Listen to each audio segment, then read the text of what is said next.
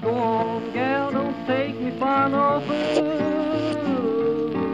I ain't gonna quit your pretty mama while the weather's cool. Around your back. Futurists are looking at the 21st century. And all myths that are authentic maintain a kind of dreamlike, surreal quality.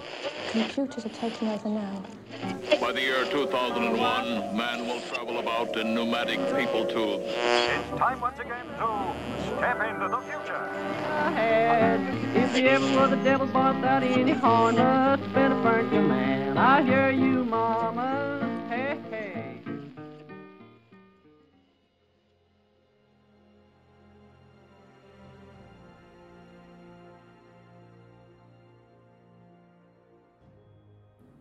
While I was growing up, like when I was a teenager and a young adult, I didn't fully appreciate the fact that I was living in Seattle or like the Seattle area during the grunge movement.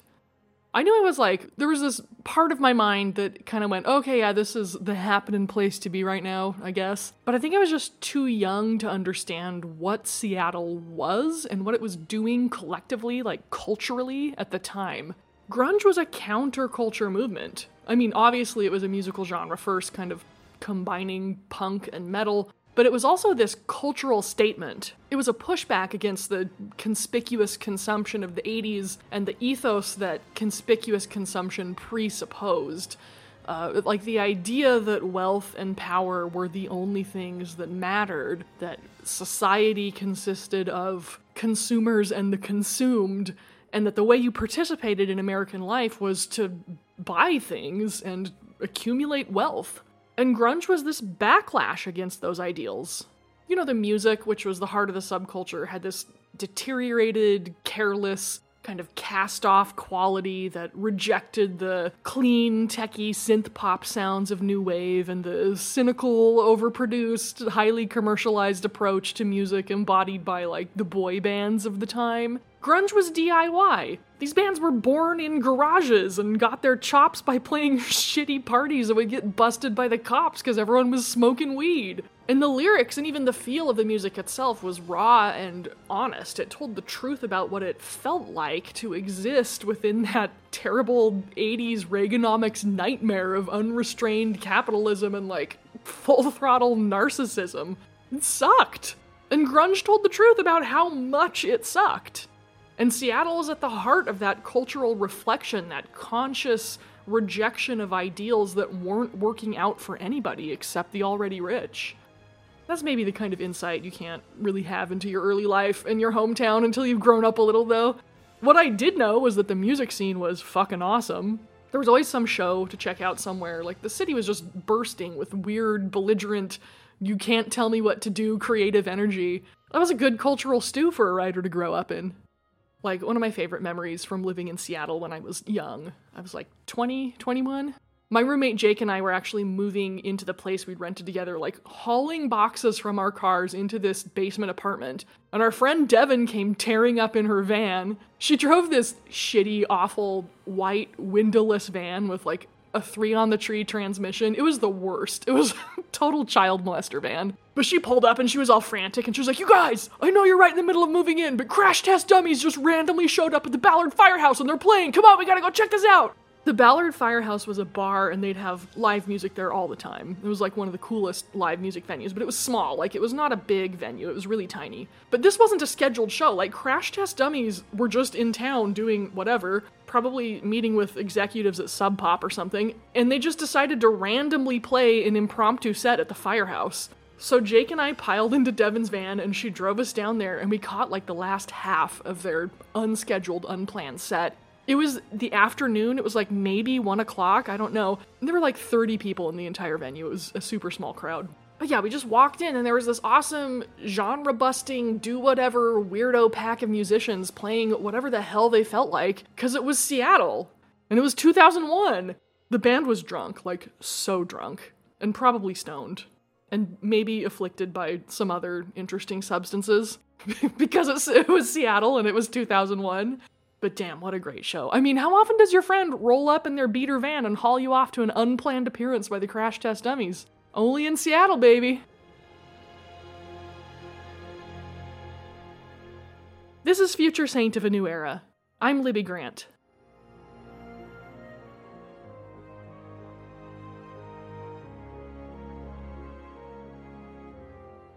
You can probably hear a bunch of city noise in the background while I'm recording. That's because I'm actually in Seattle right now, in the vibrant Capitol Hill neighborhood. Vibrant is just like real estate lingo for you will hear people yelling at all hours of the day and night. I'm famously not a city person. I would be very content to live on a small, isolated island without anyone near me for the rest of my life. And I almost got away with doing exactly that, but poor Paul was going nuts from the isolation, which is how we ended up in Victoria. And I do like Victoria a lot, mainly because we managed to find an apartment in a really quiet neighborhood that's still central, so we get to enjoy all the good parts of city life without putting up with too many of the bad parts. We're very fortunate in that regard. But despite the fact that I'm not a city person, I'm really loving being back in Seattle right now. Like a lot. A lot. People live today where they will. Neither terrain nor distance a deterrent to where the men of the city build their homes. All roads lead, as they have for centuries, to the great centers of commerce and communication, as the Continental Highway now leads us to the city of tomorrow.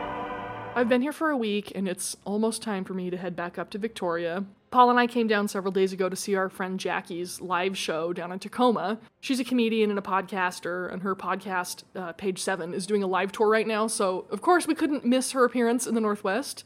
And it was great to see her, as always. Jackie's just, like, full of light and wonderfulness, and I adore her and her partners on Page 7, though I don't know them very well. Anyway, Paul and I spent the whole day after the show just hanging out together and exploring the city, and it was amazing. Paul and I both grew up in the Seattle area, so naturally we hung out down in the city all the time when we were young, and then we lived in the city in the Interbay neighborhood early in our relationship and like through the first few years of our marriage. And Seattle was fine all that time. You know, it was a pretty generic city with a downtown core that had a few skyscrapers where businesses were headquartered and neighborhoods that were more residential and whatever, typical American city. It has completely changed in the almost 10 years since Paul and I moved away. It has changed so much that it feels like a totally different place, or almost. It's not totally different. Like, it still feels like its old self, but like a self that is embracing the reality of the here and now and is projecting itself into the future with a strong presence, this clear sense of who it is as a place. Seattle is a city that knows where it's been and sees very clearly where it's going, and it's choosing how it moves into the future. And the more time I spend here, the more I can see that. And I'm finding this new Seattle, this metamorphosing city, really inspiring and like creatively stimulating. Plazas of urban living rise over freeways. Vehicles electronically paced, travel routes remarkably safe, swift and efficient. The thing that strikes me so much about all the development that's been going on here is how boldly and unapologetically Seattle prioritizes aesthetics now. Really, like a dozen or more large skyscrapers have gone up since I lived here, and they're beautiful.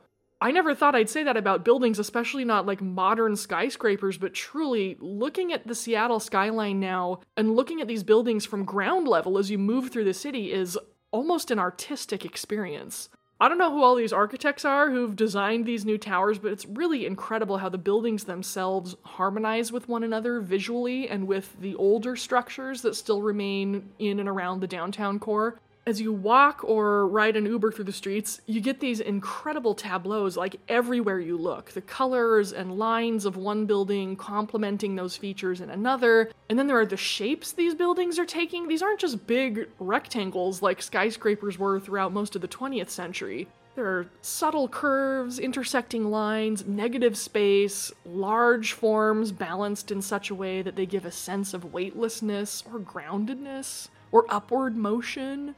Paul and I went down to the waterfront, to the piers, and when we turned back to look at the skyline above us, we noticed how the varied heights of the buildings created this waveform, this kind of organic flowing line that moved from north to south along the entire city. And from that perspective, the buildings formed optical illusions with one another, and the shapes and the materials merged with one another and created these playful impossibilities. It was like the city became a visual toy we could play with and turn into almost anything we wanted it to be, depending on where we stood and where we looked at it. This miniature dream world is the brainchild of the Glass Edge Development Committee, convened to stimulate new ideas and creative interest in architecture.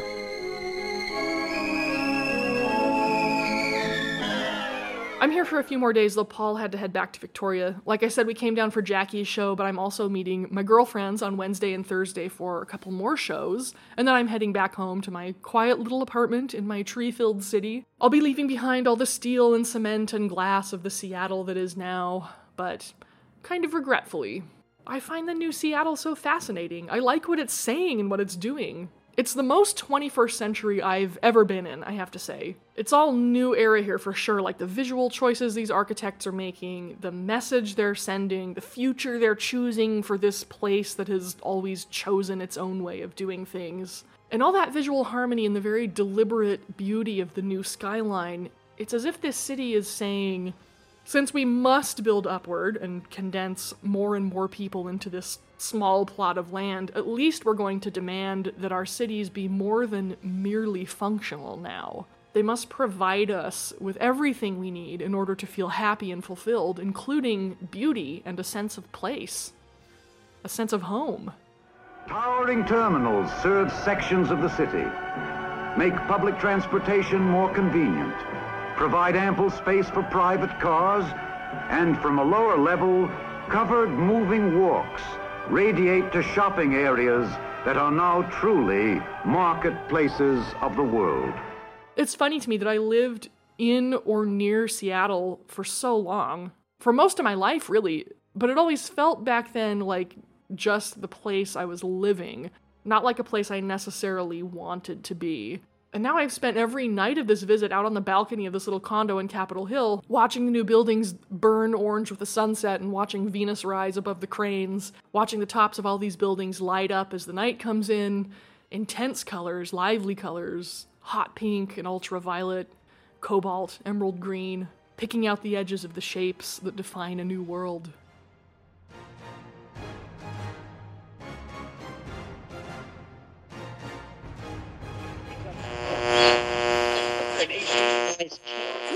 Yeah, I have to apologize for being high. No you don't. Because I forgot that we were recording today, because we'd originally planned to record the previous weekend, and then you got puke all over your carpet, which was not your fault. Oh, not just the carpet. Everything. Reid is a dad. Yeah. So, those of you out there who are parents, you know. This is my friend, Reid Faylor. He's a writer, a podcaster, a comedian, a visual artist, real 21st century Renaissance man.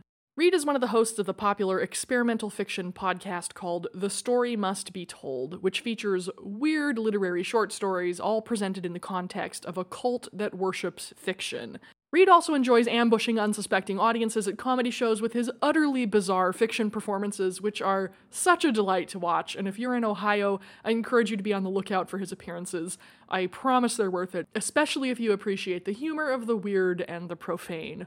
Reid was kind enough to talk to me recently about the origins of his own weirdness, as well as the novel he recently finished and is currently shopping around. We got into some fun topics, as usual. Enjoy the conversation, my friends. So we rescheduled and I forgot, and I had a really rough writing day today. I could not get anywhere with what I'm working on. So when that happens, I just go, smoke some weed and everything loosens up in my brain and works again. and then I got an alert on my phone that was like, I'm recording with Reid in an hour. So I was like, oh shit. Oh my goodness. So I didn't know you'd be so loosey-goosey high. I know, I smoked a jazz cigarette. We're recording this when Trump might get indicted. Which is exciting. Like, we'll see if it happens tonight. Yeah, Maybe. It's kind of maybe a historic moment. It might be tomorrow. It could be Wednesday. anything could happen, including nothing at all. Like, I've been very used to, sadly, accepting most of the time. Just like, oh, nothing. Still nothing? Still, that wasn't enough. Oh, okay. Yeah, no, nothing fucking matters. Whatever. It's been a long couple of years. Couple. I warned my Canadian neighbor. She likes to keep up on Trump updates, so I'll text her. Mhm. And I was outside the other day, and we crossed paths, and she said, "Oh, I've heard Trump might be getting indicted soon." And I'm like, "Yeah, I told her everything I know." And I said, when it happens, seriously, Paul and I might have to go outside and just scream, like primal scream it all out, because we've been dealing with some stuff for many years now. And she said, "Oh, we can set up a little space for you guys to square dance." And she goes, "Americans all know how to square dance, right?" And then she kind of starts laughing, and I looked at her soberly and I said, "We do, because we were required to learn it in elementary school." Yeah. And she like kind of stopped and looked at me, trying to, determine whether I was kidding or not. And I said, "And the reason why we had to learn it was racism." Which is true. I'm laughing. It's not funny, but like, it's ridiculous, which is why I'm laughing. And she just kind of looked at me like, "Oh my God." It was great. Where do I even start? Did you have to do the square dancing thing in school? Oh, yeah, because of racism. Yeah. That is why? That's why? That is literally why. Yeah. I was trying to explain this to Paul the other day, because I told him about this encounter I had with our neighbor, and we were laughing about it. And he doesn't remember having to learn square dancing. Oh, I hated it, because I was a boy, and I don't like dancing. Yeah. Grow up, I fucking love dancing. It's the best. Why wasn't... It's great. I love it. But not square dancing. We literally said the same thing. But not square dancing. Because that's not really dancing. You don't really feel anything. No, what you're supposed to feel is pride in being white. Yeah. Because, I explained the horrible history of square dancing in public schools to Paul, and back in, the 1950s, the conservatives were stirring up a bunch of fear again about how white people are going to be replaced by people who aren't white. Same old song and dance. So... So one of them, I don't know, some senator introduced some bill that went into like the presidential physical fitness program. Gotcha. That part of that had to be learning American culture, which of course specifically meant white culture. And then they all sat around scratching their heads going like, wait, what is white culture though? And the only thing they could come up with that only white people do is square dancing. So I swear to God, this is true. It's almost like it was a made-up concept. Yeah. And not an actual nation or heritage in any capacity. Nope. Just a bunch of dumb excuses to oppress people. I'm feeling positive. I'm feeling chipper. Nope.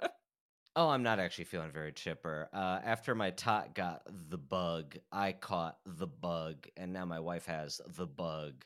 The bug being a stomach bug, kind of a 24-hour thing. Real rapid takeoff, slow descent. But descent, almost immediate descent. Well, that's good. I mean, silver lining. Yeah. No, it was a rough night, and then whatever. But boy, there's nothing like just watching. Like I was on a call with my wife. She's a flight attendant, so we were just talking over FaceTime like we do most nights with the kid, and I was reading a book to her, and just in the middle of like turning the page, just projectile all over the page. Oh. Sleepy Time Bunny bit the dust. I had to throw that book away. It Oh. was probably, I think it was one of mine as a child. Oh, it was like no. I told my wife, and she's like, it lived a long, happy life. And then I was just a vomit catcher for the next 12 hours. Oh, wow. Good times. Yeah. Good times. It really wasn't too bad. We watched Moana twice. There are worse things. I love Moana. Like comforting a really sick child. Oh, yeah, same. Yeah. Well, I'm glad you're there doing it. You're a good dad. It's rare that there are good parents in this world, so God bless you. Oh, thank you. I'll fuck it up some other way. It'll happen. That's the job of parents, to fuck up your life, right? But the good parent anticipates the fuck ups and immediately initiates unfuckery. Yes. You just have to be constantly unfucking. Right. Because, I mean, you're never going to not make mistakes. No. at anything, but especially something that's really important and you care about, because you're gonna put everything into it. So like you're gonna make mistakes as a parent. Listen to me, someone who is not a parent trying to dispense parenting wisdom. But you were a child. We all know. Exactly. We were all the sad product of parents most of the time. So most of the time, I'm not going to speak for everyone. Right. I mean, some people are raised by wolves. Remus and Romulus, for example. Sucking at the wolf's teeth. Have you ever drank any weird kind of milk? Like, what's the weirdest? That was a quick. I'm very happy with that immediate question.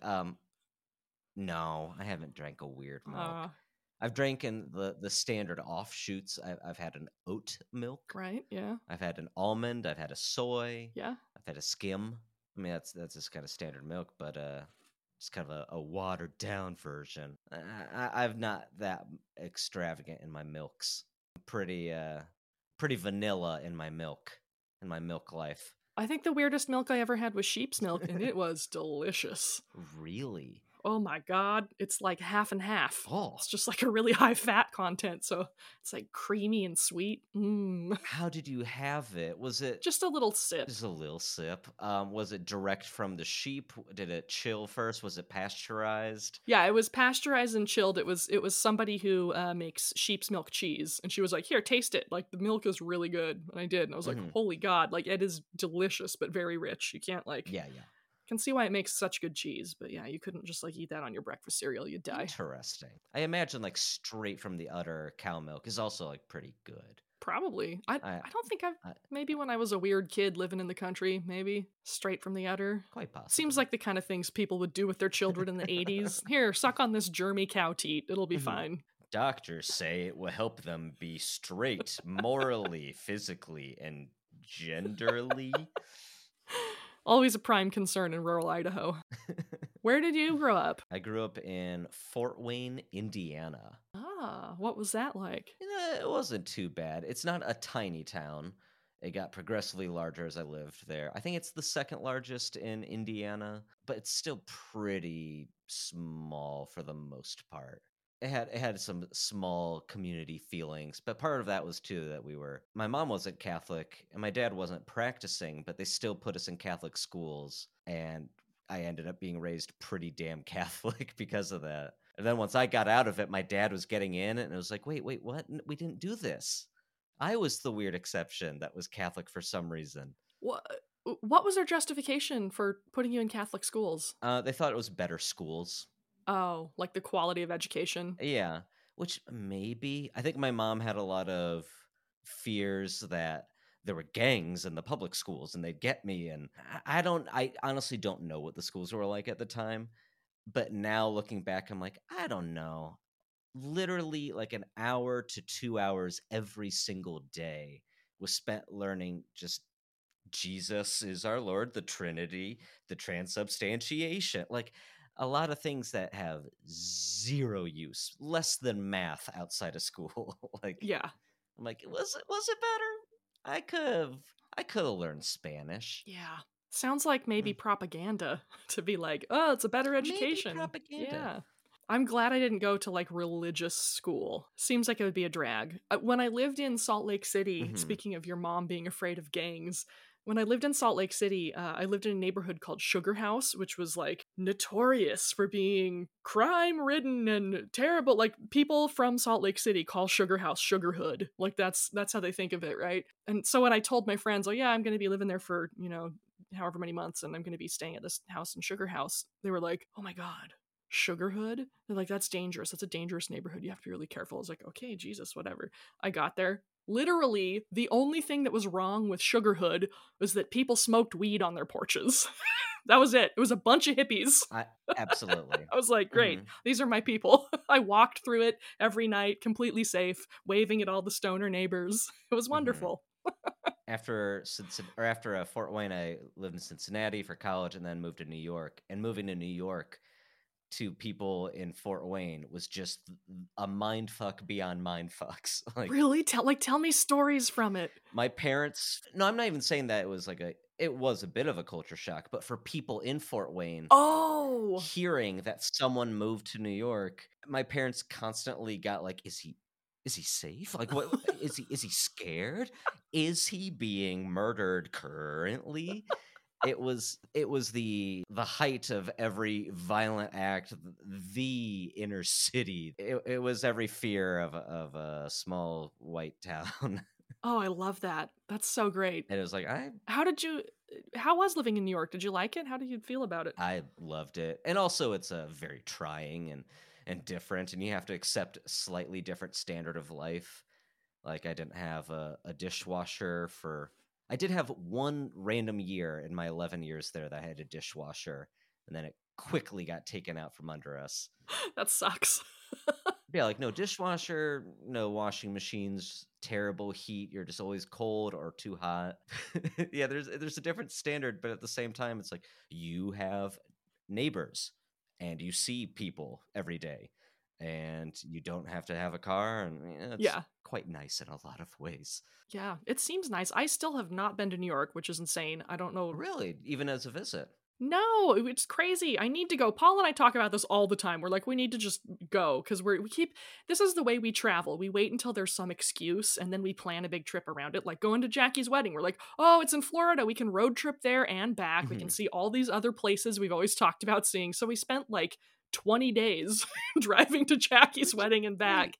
Just enjoyed ourselves along the way.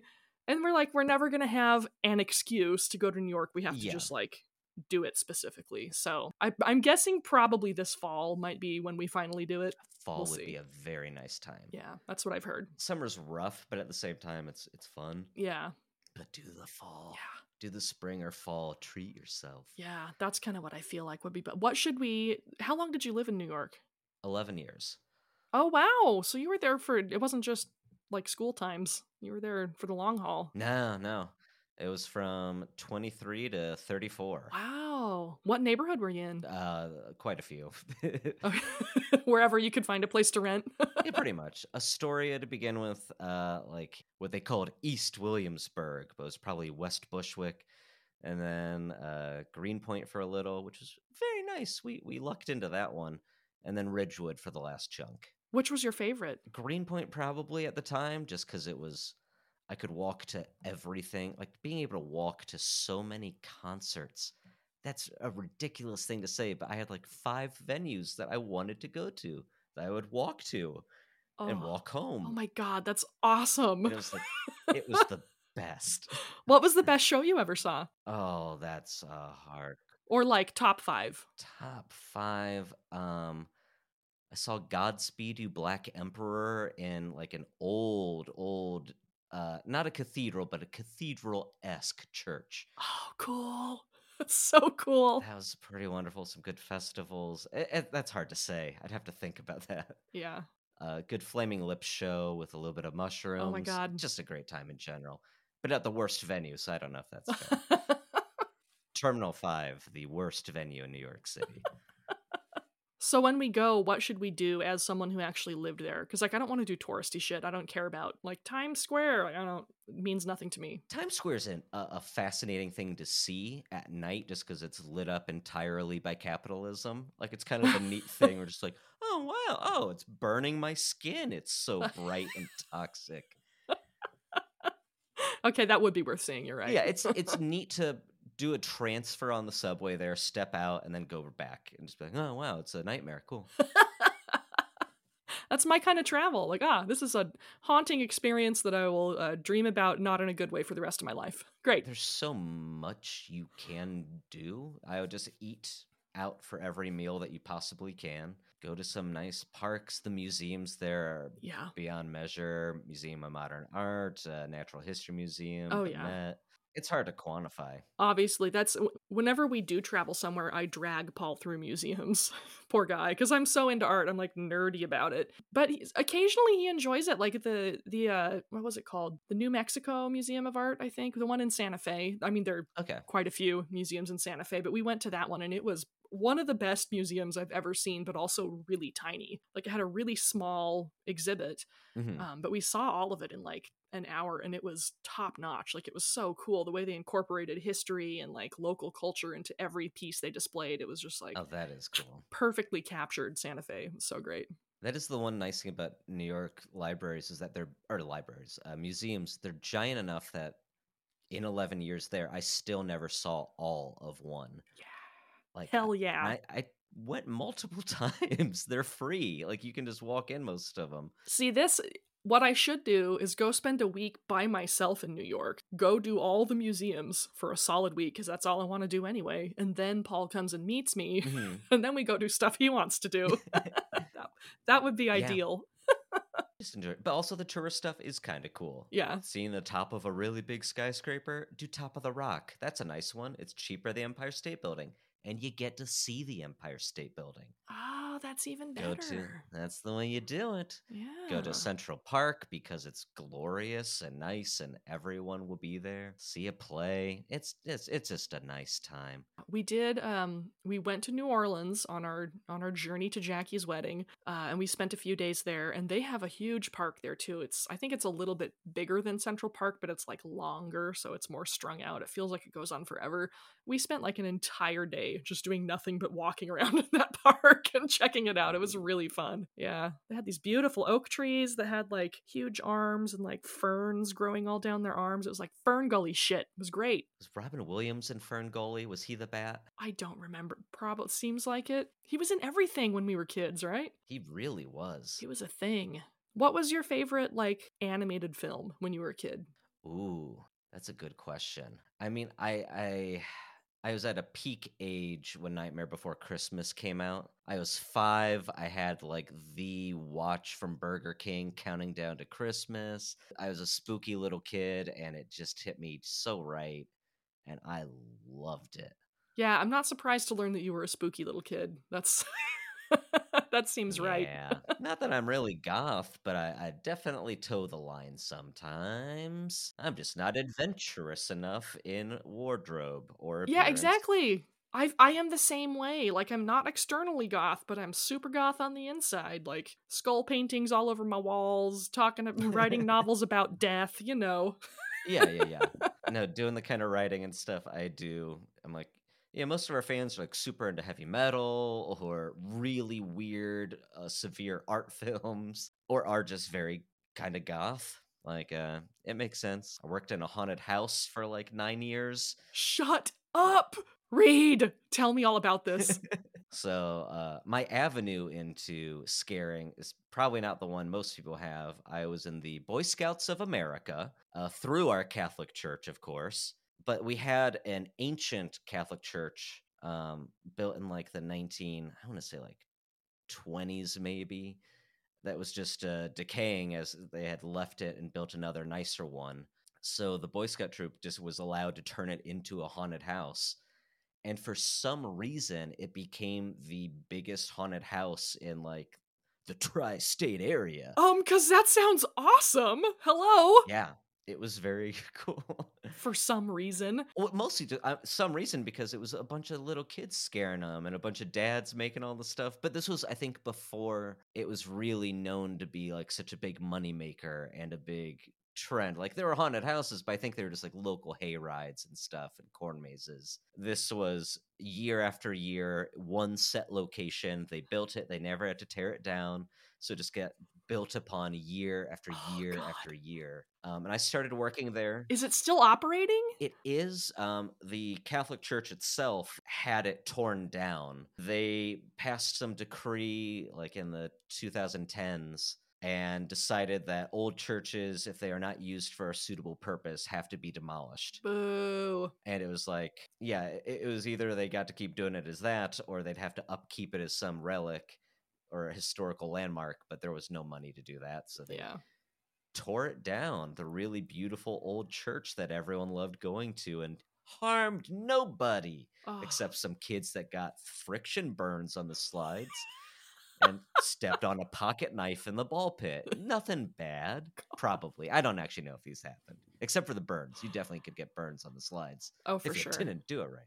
So tell me, like, what was it like working there? I worked there from the age of 9 till I was 16, 17. So maybe not 9 years, 8 years. And I kind of went up through the ranks when I was a little kid, still a wee below, as you call them in Boy Scouts.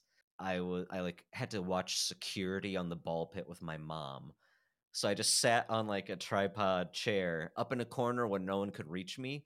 So I was like elevated and couldn't get down. And I did that for a year, just watching other people have fun in a haunted house. I don't know why that was suitable for me. But then the next year, I was a little bit older and they're like, okay. You've watched other people have fun for a year. Now you get to scare them a little bit. I was put behind like a steel grate in like a dark corner, and people passed by it, and me on the other side of the grate would take a electrode hooked up to a car battery and zing it across the grate, and a bunch of sparks would fly out at everyone. And people would inevitably be like, "What if I was soaked in gasoline? You could have lit me on fire." That's awesome. And I was 10, and I'd say, "Get away from me. I ain't pubescent yet, and I never will." And they'd go away. Oh my god, that's amazing. That was the beginning of it being kind of fun. And that was in the haunted house, the haunted castle, as it was called, the old church. That place just had a strange feeling all its own because it was decades, over 60 years old, decrepit church. And you would like leave the haunted areas and go up into the catwalks where you'd connect to all the different scare rooms, and you could see like all the like paintings up on the ceiling still that no one really got to see. And it was a haunted house, so it felt scary being a 10-year-old walking around there alone, trying to weave through the weird network of tunnels to get to your single spot. Oh my god, Reid. First of all, this is making my goth heart beat a little faster. Second, this is like the best origin story for you, like what you do now. For a weird, creepy writer. Yes, it's so perfect. Yeah, it really makes a lot of sense. A healthy mix of Tim Burton films and from the age of 9 to 17 scaring people until they pee. It helps. That was, I should say, among the scare trade, that was the height of a scare. And you got a few a year at least. Oh my god. Especially when I was like 15 years old and I was allowed to like work the chainsaws in the haunted forest. Or not the Black Forest. I worked the chainsaws. They didn't have chains on them. Of course, yeah. But you still had to have like a tank of gasoline and fill them up in between and rev it up and chase after people. And you'd get people like, oh no, I pissed my pants. And quietly be like, fuck you. That was the height of scaring. How many did you get? I would say in my career, I had like 10. Oh, nice. It was hard to do. And I bet there were some that didn't confess. It was dark. You couldn't see. I mean, I definitely feel like you had to have made some people poop their pants a little bit at least once. I bet. Yeah. I bet. The other height of scaring was teen girls would go through and they would make... for lack of a better term, human centipedes, where they'd all just be holding onto each other's shoulders and just like one by one slowly working their way through the tunnels. And the best thing would be to scare the first one, and like a stack of dominoes, they'd all fall backwards. And it was a delight because you'd get like stacks of 10. Because they'd all go, because it was a fun thing to do, and it wasn't that scary. Oh my god. We were all friggin' 12-year-olds were the people scaring you. Yeah. They couldn't be that big. They couldn't touch you. We weren't allowed to chase, really. Yeah. Insurance prohibited us from doing anything too bad, but... Of course. Oh, that's so funny. Man. What was the craziest thing you ever witnessed at the haunted castle? Oh, that's tough. I did have one night where this was... later in my career. I think I was 14, 15, 16. I'm going to say 14 because it was right after 9/11 time period. I was working in our third attraction. It was called the Pharaoh's Revenge. This was like at the height of the Mummy and Scorpion King franchise. Oh, yeah. And my dad was actually the person that kind of helmed that one. Like they built a giant pyramid, got this like weird Canadian like spray paint artist to like come in and spray paint a bunch of like gooey, drippy mummies and grotesque corpses everywhere. And me as a 14-year-old is like, I'm going to hang around this, Trevor, for the next 2 weeks. and just talk to him all the time. He plays guitar in a band. I want to be this man when I grow up. I kind of did. And I worked in the Pharaoh's Revenge in the entry room. It was this room where you came in and I would press a little button and the lights would go down and they'd flicker and there'd be a voiceover that'd be like, "You have entered the Pharaoh's tomb. How dare you disturb his slumber?"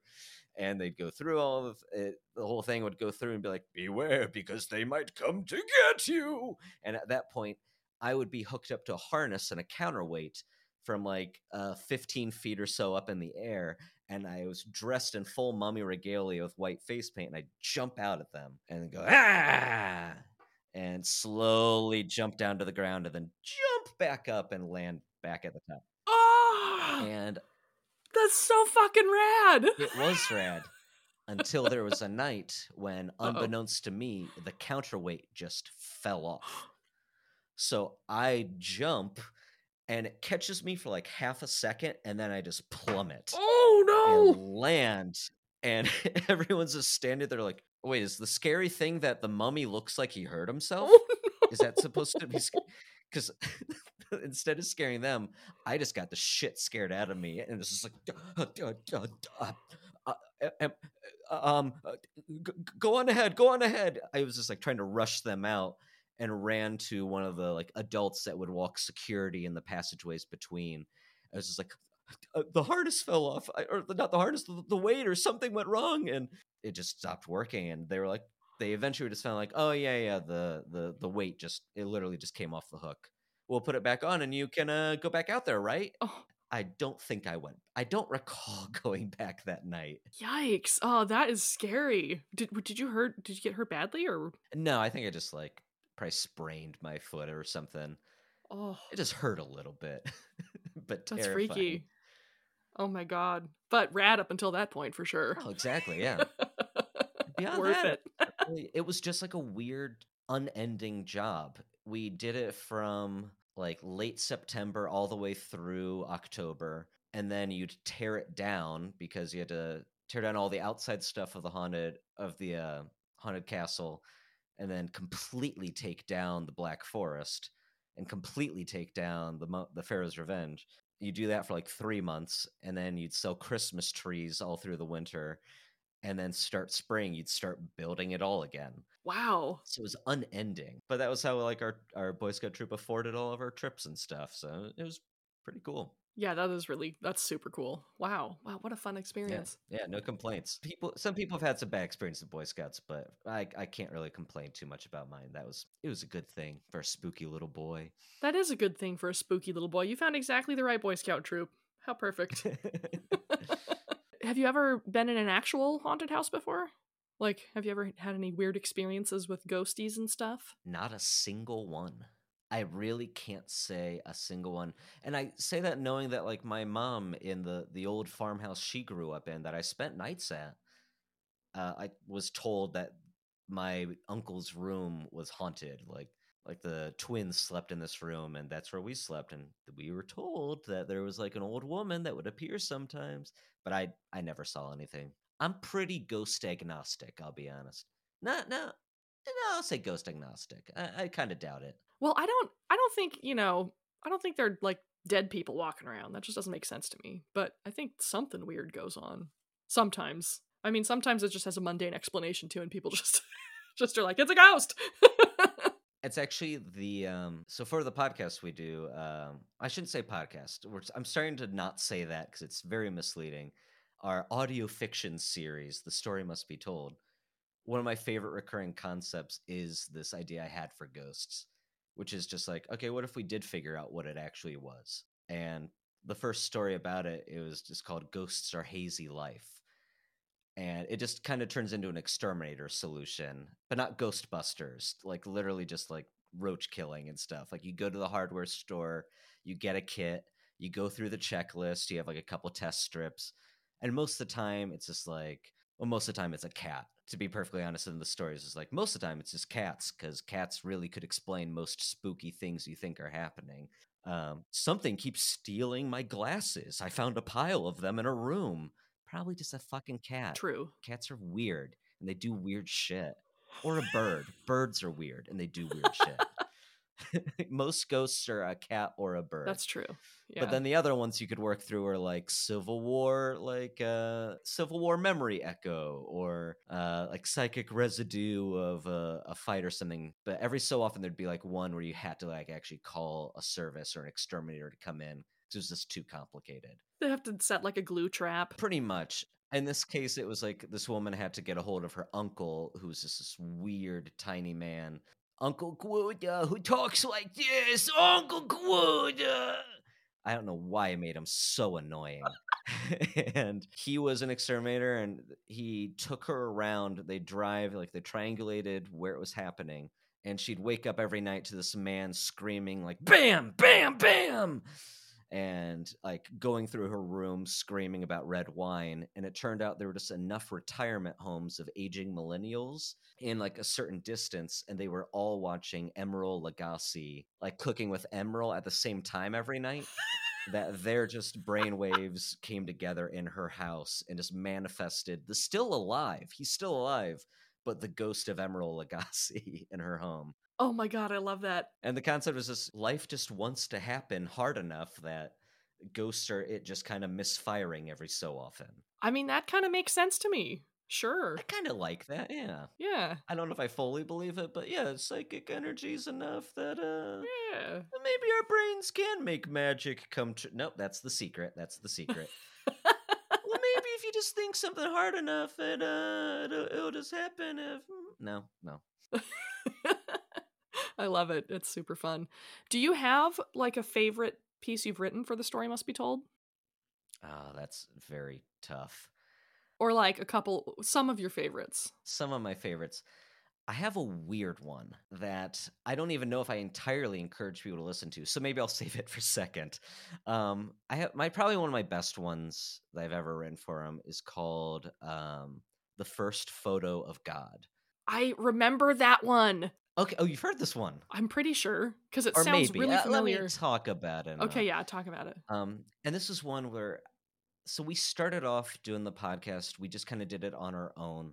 My friend Andrew and I had been writing exercises with each other. It was just like, he emailed me one day out of the blue. It's like, I've been writing a story a day. You should try it too. So we just started doing that. And after a while, we had enough of a backlog where it was like, we could just record these and put them out and see what happens. So we did a season of that. And an early version of this was one of them, where it was kind of almost a short Kurt Vonnegut kind of story, where it's just like third-person omniscient narrator just kind of laying out all the details of this thing, where scientists want to take a photo of God. So they send someone there and they take a photo. And I'll reveal what it is in a second. But it had no characters or anything. It had no emotional stakes. There wasn't much to it. It was just kind of a goofy short story with a funny idea. And the point of the story was just to get the idea out as quick as I could. So like 3-4 years later, after we've been doing this every week for 4 years, I was like, I still like this idea, and I've been thinking about it more. So I completely reimagined it into kind of a weird, like, Christopher Nolan sci-fi epic almost, where it is a government agency kidnaps a homeless person to train to send into basically the God realm that they discovered and take a photograph of God. This is during Trump years.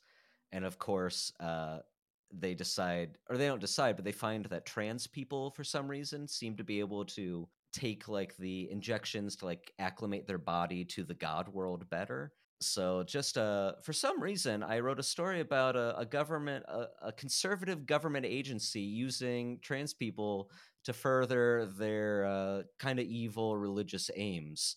For some reason, that just came out of me, where that was a concern for some reason. I fucking hate the world we live in. Anyway. Yeah. But it just really resonated with me to talk about it in that way, to the government's just use and abuse of people to further their own aims. And it was about this trans man like finding out about what the goal was, like didn't even know what it was, getting brought into the service, was a photographer before he became homeless and was on the street. So I kind of was well adapted for this, and eventually like kind of takes ownership of it, goes to the God realm, finds God, and it is just like a dead giant worm that it was once alive, but it is no longer. And boy, I'm really probably not doing the story a great service. But it just had such a big scope. It had some actual like social commentary that felt relevant at the time.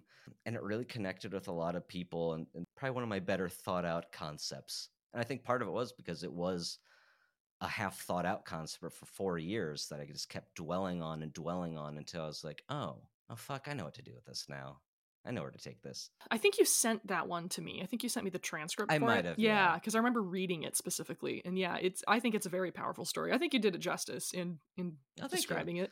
And yeah, it was a good one. It's a good piece. That moment at the end where he kind of looks at this big stupid dead thing and is like, God damn. It's good.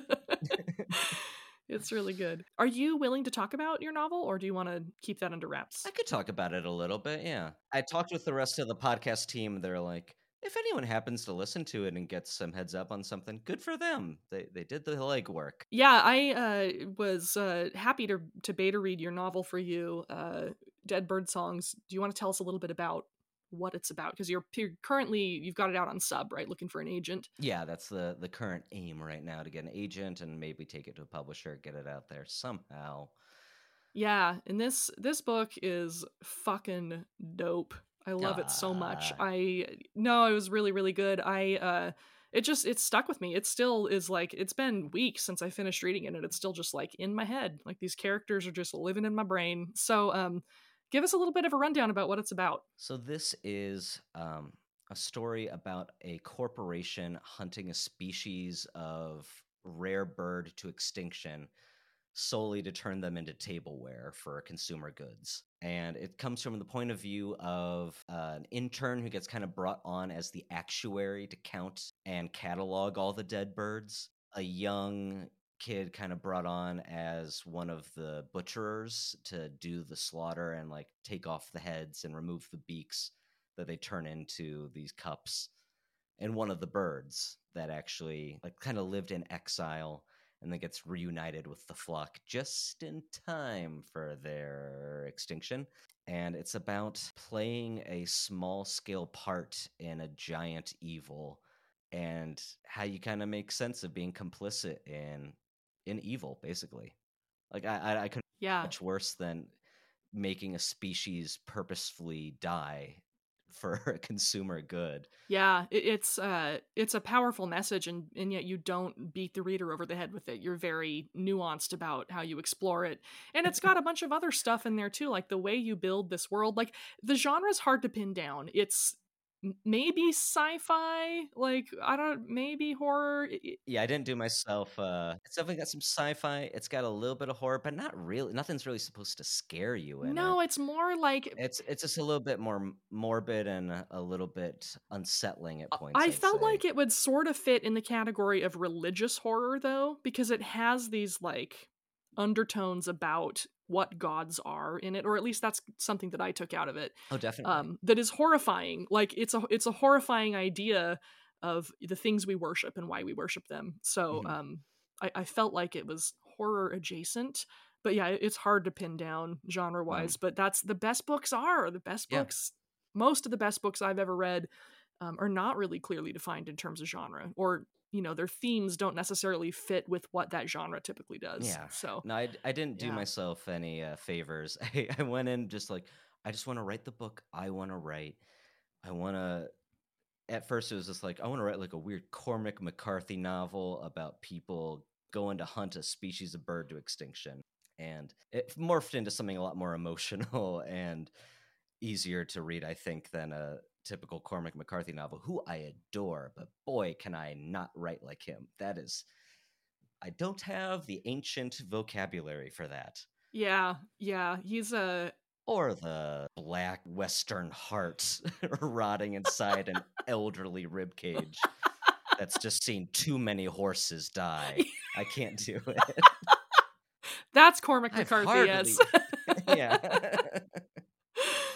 Oh, it was great though. I thought your prose was fantastic. Your character work was just like fucking brutally awesome. Like so good. It's funny in a lot of ways. The podcast, I started it concurrently with the podcast. Really? As we were writing the very first episodes, I was starting the beginnings of this novel. Wow. And not most, but a lot of my stories on the way up through the years were just me experimenting with something I wanted to try. Huh. It was like, okay, I keep working with this kind of idea. Okay, let me try something from another animal point of view. Let me see if I could do something better. Like I wrote a whole series or not a series, but a two-parter from the perspective of living beetles, or not living beetles, obviously they're alive, but giant human-sized beetles in a post-apocalyptic skyscraper. And that did me some favors. It was like, okay, I have a better grasp of how to like tell a story without any words from a character. Like, how do you tell a story without doing any anthropomorphism, without having any like, where did he go? The cockroach asks. Like, no, I want it to be a fucking bird that's experiencing these things, feeling bird feelings, Yeah. thinking bird thoughts about what it sees in a bird way. Yeah, I think you did that remarkably well. Thank you. Yeah, and the whole like culture that the birds have as well, the way you showed that they have a culture, that they're not just like these dumb birds, like they have a complex society and they're doing their own fucking thing, minding their own business. Yeah. Yeah, millennia of society that they've built up and traditions, and it was a very, very powerful book. It's funny. Well, thank you so much for saying that. Yeah. I hope it finds a home somewhere one day, but if not, I'm gonna fucking do something with it. Yeah. 'Cause the whole point of us putting things out was I was tired of waiting for permission to do things. Yeah. Yes. Fuck yeah. We wrote so many like short film scripts, so many spec scripts for TV, so many pilot like. This started, I was a stand-up comedian with my friend Andrew, and we were just submitting all this dumb bullshit to try to get joke writing things on late night shows that we didn't watch, that we didn't like the jokes of most of the time. Writing jokes, and I honestly didn't, even as a stand-up, I didn't like writing jokes. I wanted to take you on a weird journey if I could. If it was a one-liner, I was kind of disappointed in myself. And at the end of the day, it was like, why did we spend so much time trying to make something that someone might produce for us? So we just started putting it out ourselves, and that was so much more rewarding. No kidding, it was so much more rewarding, because I know you're too humble to brag on yourself, but you guys, listeners, this motherfucker has performed his storytelling show live at Ryman Auditorium. It doesn't get any realer than that. Like, this dude needs nobody's... Yeah, no shit. Special. This dude needs no one's permission. Not by ourselves. It wasn't the story must be told headlining. We opened it up, but it was where Johnny Cash performed at the Grand Ole Opry, and we were there. That still counts. That Oh, no. On all of our credits, it's, and we performed at the Ryman Auditorium. Of course, yes. Because we did for fucking like 2,000 people. It was very cool. It was a big highlight. You opened for one of the biggest podcasts in the world. You fucking rocked it on the stage at Ryman Auditorium. That is so goddamn baller, because this is what happens when you don't wait for permission to do stuff, when you go out and build it yourself. Yeah. You just gotta be content building it for a long time and liking whatever the result is, because at first we got like 60 listens for an episode, and some of our first episodes we put out, and it was just stunning to us. Like, there are people who showed up. Some people listened. That's amazing. I know, I've got like 27 subscribers at the point when we're recording this, and I'm like, there are 27 people who want to listen to my dumb horse shit. Like, that's fucking awesome. I love it. Sorry, my cat's in there. I didn't realize he was in my office. He's very noisy. Choopy. Oh, you're fine. What is your cat's name? His name is Chupacabra. He's, come here. Chupacabra. See if I can get him to talk into the mic. He's very talkative. He's a very pretty boy. I'm trying to get my cat over here, too. But he's kind of an asshole. Oh, here he is. I know. Aww. Hi, say something. He won't. Okay. You coward. He never talks when I want him to, but when I don't want him to, he screams at 1,000 decibels. So it's the loudest cat I've ever been around in my life. When we got him neutered, the vet was like, okay, he's going to stay in the hospital for like 3 hours to recover, and then we'll send him home. She called me to tell them the surgery was done and everything went great. He's in recovery now. She called me half an hour later. She was like, can you come get him? Because, like, he's really loud and he won't stop. I'm like, yes, God. I will come get him. Yeah. Very, very loud.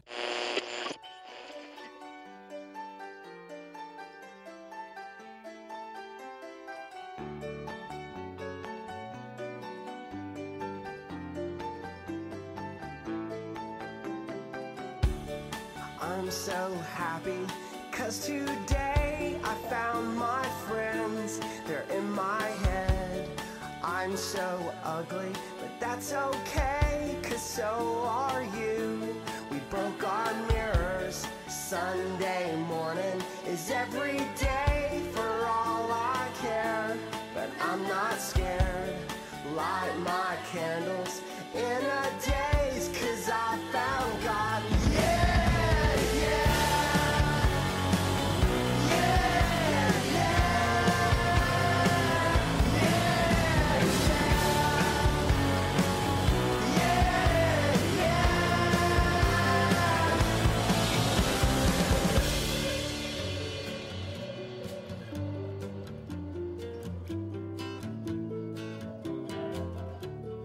I'm so lonely, that's okay. I shaved my head, and I'm not sad.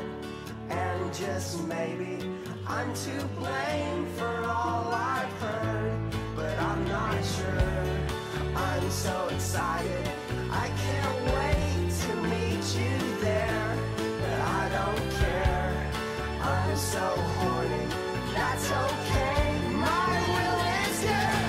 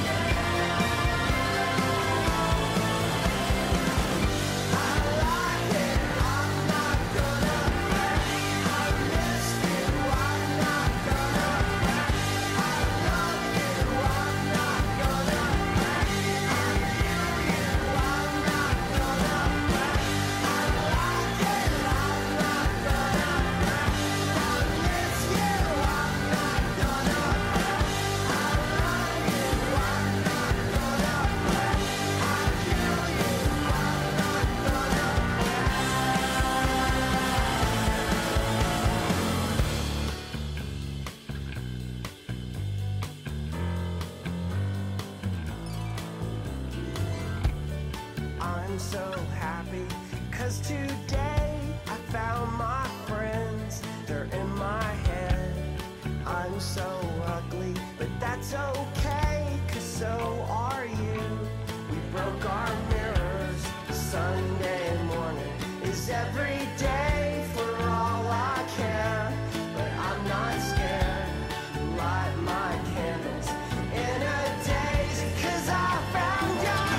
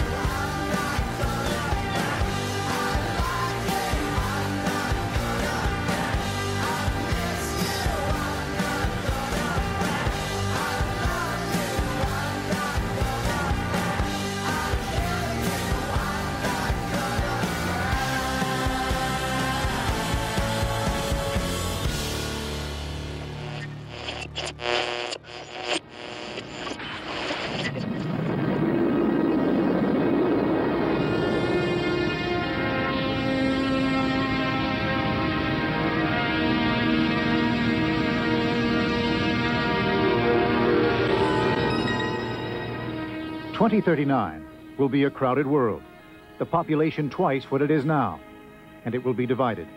The rich enjoying the advances of science, the poor struggling to survive. Because people are so tightly put together, so tightly welded electronically, the places that flourish in the 21st century will look like Japan. The places that don't flourish will look like Beirut. It's all neighborhoods. Neighborhoods and essentially drug gangs, narco-terrorists, groups who are crossed. They're just a boiling mess of religion and ethnic hatred and black market profit and political manipulation. And no one dares to go in. So, Crash Test Dummies. I didn't know it at the time, but back when we saw them that day in 2001 at an impromptu show at the Ballard Firehouse, the band was going through a rough patch creatively. They'd found a lot of commercial success and were living the dream by then. Big label, big tours, big record sales, the whole 9 yards. But they were also feeling really constrained and over-controlled by their label, too.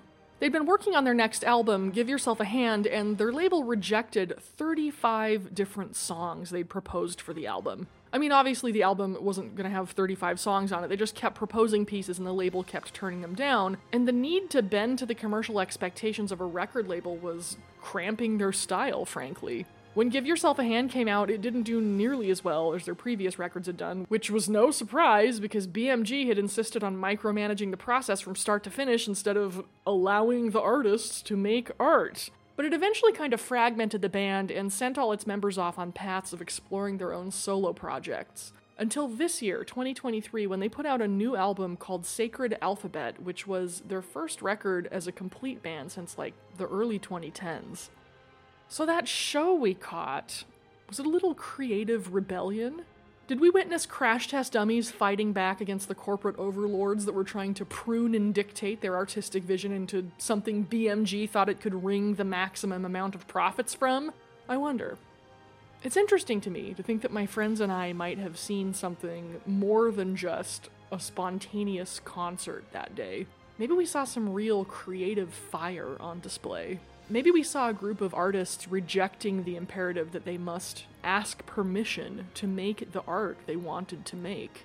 And I can't think of a better place to do that than in Seattle. Oh, to be able to gaze into a crystal ball and know what tomorrow will be like. Where will we work? What will we do? What will the cities look like? Industries have been built around answering such questions. Future forecasting is serious business these days. But for some people, future forecasting is also a lot of imaginative fun. I'm getting to the wrap-up stage with The Vigilance, loving where it is now and where it's going. I'll be sending it off to my agent during the break between Season 2 and Season 3 of this podcast. Probably go out on sub to publishers, like, while I'm making Season 3, I think. After The Vigilance is finished, I've got my work cut out for me for the rest of the year. The Roswell book for Lake Union is going to be due by mid-October, so I'll have to jump on that right away. And then I need to finish the Van Gogh book and get that edited and recorded since I'm actually going to be releasing it not as a printed book, but as a podcast novel. But once the Van Gogh book is finished and out there, it'll be time to start my next project. I'm a little anxious about that because I know what my next project should be.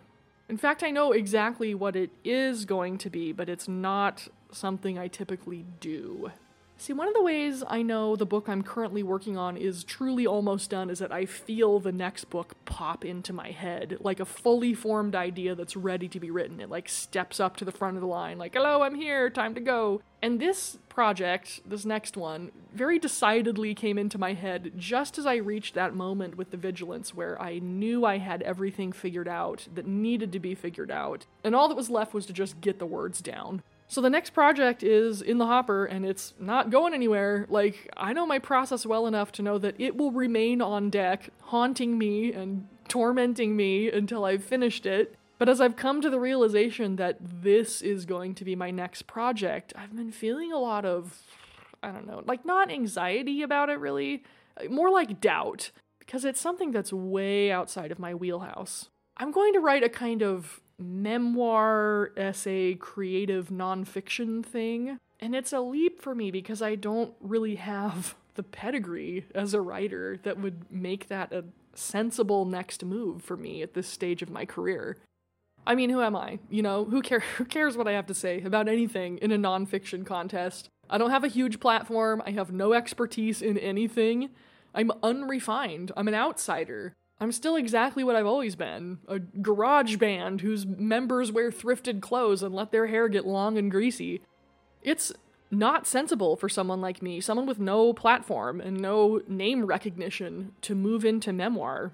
It's maybe a little ridiculous. And what makes it even more nonsensical and ridiculous is the fact that I'm not just going to write a book in this vein. I'm going to turn it into a long-running multimedia storytelling project that will incorporate written word with film, music, visual art. I'm going to get very 21st century with it, do all the things. And to be perfectly honest, it might not be the kind of thing any publisher will touch. I mean, the book aspect of this project. That part might fail. But to be honest, I don't think I'm ever going to connect with a wider audience the way I want to, the way I've always aimed to do, unless I do something radically different. I need to invent my own architecture, my own aesthetic, and do it boldly and deliberately, the way Seattle is transforming itself and building itself into an entity that acknowledges and embraces this new era. And I won't make that happen by waiting for anyone's permission, so I'm just gonna do it. Its traditions and its faiths preserved, there is new beauty and new strength in the city of tomorrow. Technology can point the way to a future of limitless promise, but man must chart his own course into tomorrow, a course that frees the mind and the spirit as it improves the well-being of mankind. Over the next 12 months or so, I'll be traveling from Victoria to Seattle fairly often, so I can work on this essay project thing. In terms of writing, my priority will be the Roswell book and then finishing the Van Gogh novel and getting my ducks in a row to release that as a podcast audiobook, which hopefully today's guest, Reid Faylor, will be narrating for me, providing the timing works out with his schedule. And by the time those two projects are finished, I should have enough notes and enough other material to get started on that mixed media essay project. I have no idea yet when it will be released or whether there will be a publisher involved with the text component. I'm just tossing this idea into the wind and seeing where it flies off to. Just letting it be what it wants to be without any regard for what any corporate entity thinks. Go fuck yourself, BMG. And despite my anxieties about how it'll be received and whether it'll connect with any audience at all, let alone the kind of audience I've been trying for years to build, it feels really freeing and energizing to just be making art for the sake of the act itself, for the sake of creation. The essay project is titled Selfie on the Edge of Forever, and when it's ready to be seen and read and listened to by an audience, I will of course let all of you know. And I'm really glad that all of you are along for this ride with me. This is such a fun, supportive, creative community of weird people who found their way to my strange little podcast. And I'm really grateful for every one of you and glad to be sharing my experiences with you, the good, the bad, the ugly, and the beautiful. This is the end of season 2. I wanted it to be longer. I was hoping it would be 10 episodes like season 1, but all my health issues earlier in the year just did not make that a possibility. But I'll be back in August with a new season, and hopefully some news about how the Vigilance is doing as it heads out into the world to find its place. I hope you all have a beautiful summer full of adventure and love and good health. I hope you make lots and lots of things. And I hope if your friend pulls up in a sketchy van and invites you to come see an unannounced show, you will drop whatever you're doing and go. Because you never know what acts of creative rebellion and artistic rebirth you might witness in the process. Little chicken, we need a little rice. We need a lot too for the gumbo tonight. That's it for this week and for season 2. Thanks for tuning in. My guest was Reid Faylor. You can check out his work on his own podcast, The Story Must Be Told, and also check out his visual art and other projects at reidfaylor.com. That's ReidFaylor.com. If you enjoyed this podcast, I hope you'll subscribe on your favorite podcatcher, and if you listen on the Apple Podcasts app, please take a minute to rate and review, since that will drive the algorithm right to my bar in its creepy white van, where I will find more curious weirdos like you. Sound collage components came from the following YouTube channels: Pics and Portraits, Expatriate, Epic Orchestra, and Stempunked. Featured music was Lithium, written by Kurt Cobain and covered by Polyphonic Spree. Additional music included Smells Like Teen Spirit, written by Kurt Cobain and covered by Epic Orchestra. Outro music is Runnin' the Mardi Gras by Boko, used with permission of Big Crown Records. For more information about this podcast, including socials and ways to contact me, visit futuresaintpod.com. I'm Libbie Grant, and until season 3, do good magic and make good worlds.